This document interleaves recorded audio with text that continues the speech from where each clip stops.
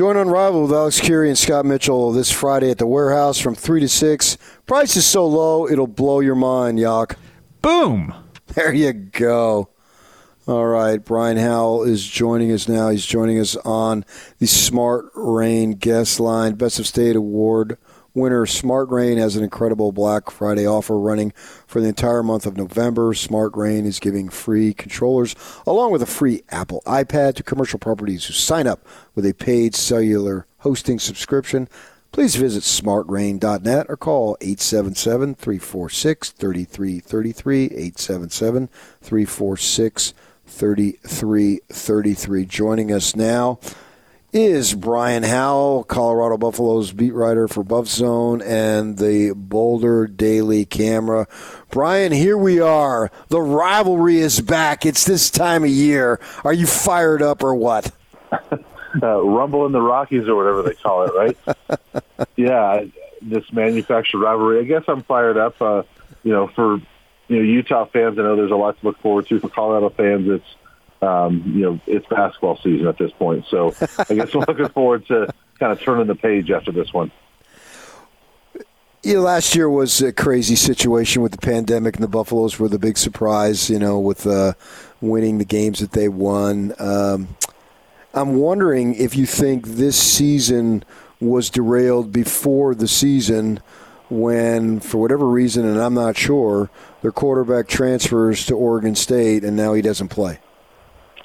I think it's more than that. I mean, he transfers, but then also they brought in a transfer last winter from Tennessee, J.T. Shrout, that, from a lot of people I've heard from that got to watch practice, would have been the guy. And, it was characterized to me that this staff was devastated when he went down with a knee injury in middle of August. So,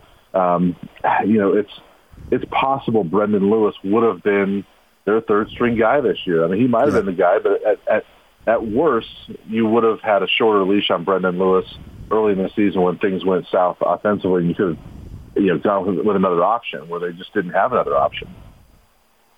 Yeah, and that's, I think, what it boils down to offensively. They haven't been very good at all, and I think it starts with the quarterback position, although when I look at the stats, 27 sacks, that's a lot. It's harsh to say, but how bad's the offensive line?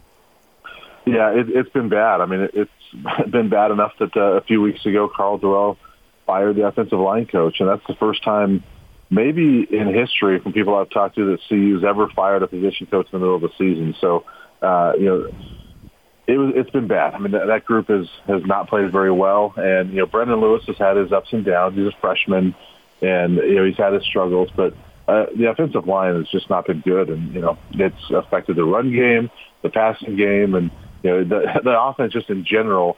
Outside of a few little spurts and a nice about 9-quarter stretch a few games ago, this offense has just not been very good most of the season. Brian Howell from the Boulder Daily Camera joining us. Yeah, because I thought that as we broadcast every day or every year from Pac-12 Media Day, and Durrell is such a likable dude that you'd like to see him succeed. But I thought, man, they're just going to be in trouble at this point here. I didn't know that they could recreate what they had last year, but I thought they'd have more success running the ball with Broussard and Fontenot figuring. I could have made a case going into the season that the combination of those two guys would give them the best 1-2 punch on the ground in the conference, and it hasn't worked out to the level. I mean, Broussard's not like he's had a bad season, but I figured one of these guys would be a 1,000-yard rusher. I don't know how much of it's a knock on those guys. How much of it a knock is it on the passing game isn't prolific so they can stack the box, or the offensive line, or in your idea, is it a combination of everything? I think it's a combination of everything, and you're right about that duo. And, beginning of the season, I would have thrown in Ashad Clayton, who was a 4-star recruit in 2020. I mean, I thought the trio was going to be very good this season, and Ashad ended up being kind of a non-factor, got hurt, and he was redshirting. So, it hasn't been great, but there's been times where Jared Broussard and Alex Fontenot have both looked fantastic, and they'll break off a run where you're like, okay, wow, they're not hurt. They've still got the ability. They found a hole right there, but it just hasn't been consistent. And, especially early in the season when Brendan Lewis just wasn't hitting receivers and couldn't throw. It started with kind of the Minnesota game where the Gophers just said, we're not going to let you beat us with the run. They stacked the box and you couldn't do anything that day. It ended up with like 63 yards of offense. So that's kind of been a theme that teams have used most of the season. And luckily for the Buffs, Brendan Lewis has played well and kind of backed teams off a little bit in the second half of the season. Tell us about the injuries on defense, because I understand there's been a few. Yeah, there's been quite a few. I mean, Nate Landman, who, if you fans remember, he tore his Achilles against the Utes, last year's game. Yeah.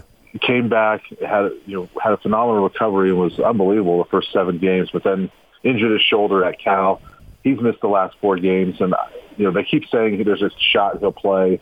I'd be surprised if he plays this week. And they also lost a couple of outside linebackers. I mean, last week their second starting outside linebacker was basically their 5th-string guy who didn't even see the field until 2 weeks ago. So they're a little depleted there. They've got sometimes 3 true freshmen in the secondary that are playing at once.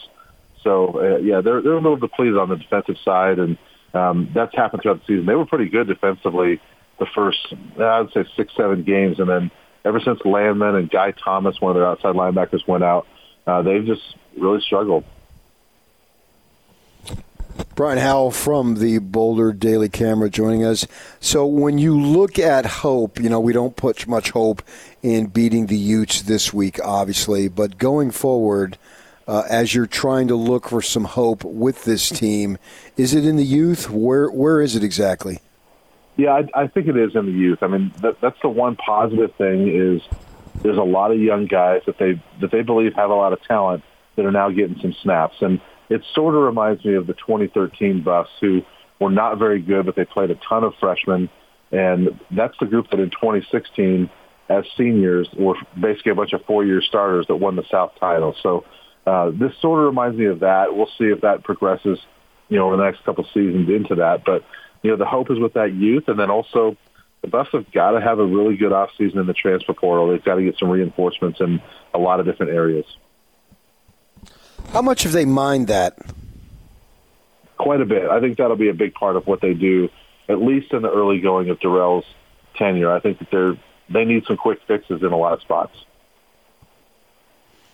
Yeah, that's what I guess that's probably, if your team isn't good enough where it's at right now, I'm figuring the idea is, well, let's just go to the transfer portal then.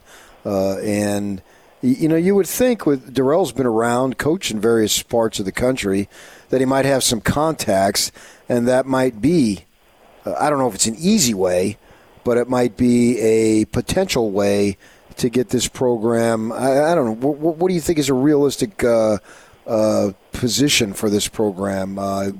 Bowl eligibility or actually contending to win the South? I think the first step is bowl eligibility, and you're right, it's not an easy fix. I mean, they got 6 transfers this last year, and not one of them ended up being a starter this year. So they've got to do better at that portal. But, yeah, I do think that if they have a good offseason in the transfer portal, that really bowl eligibility is the issue for this team. I mean, they've got to get there.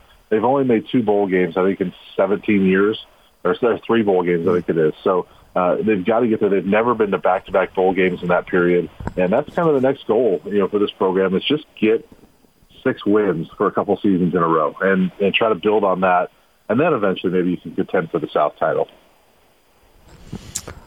Brian Howell with the Boulder Daily Camera joining us. All right, you brought up basketball, 5-1. Tad Ball's usually got a pretty good program. They've got some players there. Big Evan Batty's back. Some other guys, Walker. What are you looking at this season as far as them being a contender? Because I think they can be. Yeah, I think they can be. They just played out in the Virgin Islands this week and did not have a very good tournament. They went 2-1, but really they were kind of expected to get to the championship game and play against Colorado State, and they ended up losing the first game and barely won the next 2. So it's kind of a shaky 5-1 start, but that's a pretty good team that, they have a history of not doing well in tropical tournaments. So, maybe it's just getting out of the tropics that'll help them, but there's a lot of talent. I think they just got to grow together. I think that's a team that by March, and when you get to Vegas for the tournament, they could be really tough to contend with. So they don't do well in tropics because because what was it a couple years back on graduation commencement ceremonies? It snowed. Yeah, that's right. I think it was 2019. It might have been. So yeah, it'd be a good thing if they can get back to cold weather. They're really good in Boulder, and they have a history of pulling off a few wins here and there on the road in the Pac-12. So I think this team is talented enough. I'm not sure if they'll contend for the Pac-12 title. I think UCLA and maybe Arizona put themselves near the top of that. But I do think they can be a top 4 team in the Pac-12. Okay, contend for an NCAA berth then. Yes, I think they can do that. All right. What is your thought as far as how ugly will it get on Friday? I almost think that Utah could name its score. Now, if they show up and play motivated. I mean, the one thing I look at this game and say, all right, maybe Colorado has a shot in that Utah really has nothing to play for other than just its senior day. But they're not moving anywhere in the standings, or they can't contend for a national title. They've already won the South, and maybe they're looking forward to next week. So that's probably CU's only hope, is that Utah's doing that. Otherwise, the Utes have just pounded the Buffs the last few years, and I think that this is really maybe the worst CU team that we've seen in the last 4 or 5 years. So I think the Utes could almost name their score.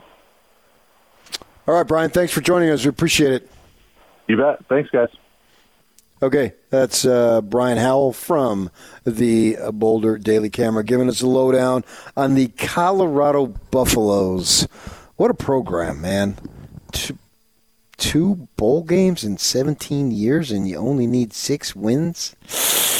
Yikes, man. They have been down for so long. And here are the Utes. It's not a question of bowl eligibility. That question, that's been answered a long time ago. How good are you going to be? You're going to contend for the South? You're going to contend for the conference title? You're going to contend for the Rose Bowl? You're going to contend for the playoff?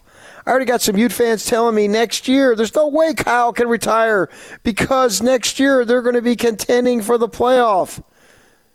Ute fans, you buying that? I mean, you got so many young guys. Well, we'll have to see who decides to go to the NFL. Now, Utah has not had a lot of guys go to the NFL early.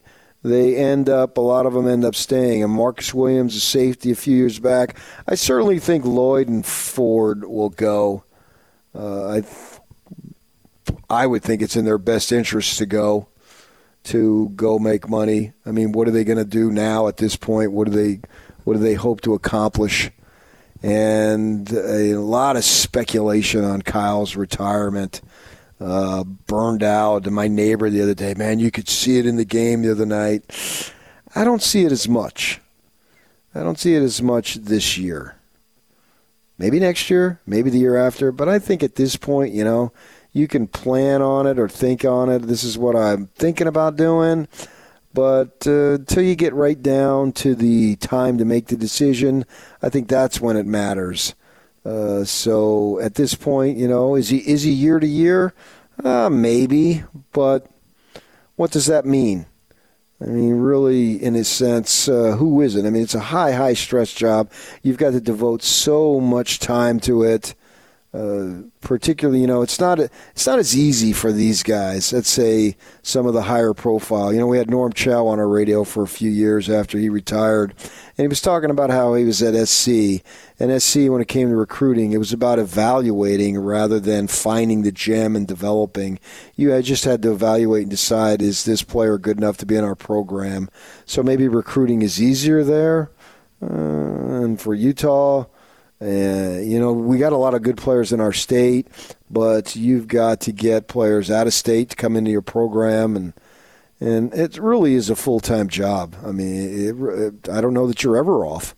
When you listen to these coaches talk about recruiting, and recruiting is an everyday deal, well, it's not about just during the season and during a recruiting period because it never stops. So you can understand if someone has been doing it that long, 62 years of age. My own personal belief, I don't know this. He hasn't told me this by any stretch, so I'm not giving any inside information here. But I think he's your coach next year, and then we'll see where he's at after that. Go from there. But these are good times right now for you folks, so enjoy it. I imagine many of you will. I'm saying 20 to 25,000 next week in Las Vegas. What do you think? They're going to have that many? Because I know there's some people who bought tickets because tickets were available before the Utes clinched. So I don't know if the Utes will have a figure on that. Be able to say, well, we sold X amount of tickets. Well, they actually sold more, whatever their allotment is. Maybe. I think there's going to be a great showing. It's a great opportunity. I think they're going to win that game, and I do think they're going to go to the Rose Bowl. Probably a lot of me is saying that because I want it to happen. It'll be fun for us to cover. I've covered the Fiesta Bowl. I covered the Sugar Bowl. So why not the Rose Bowl, man? I've done it before, but not here locally. All right, stay with us. We'll get you caught up on what you may have missed. Coming up next, 97.5, 1280 The Zone.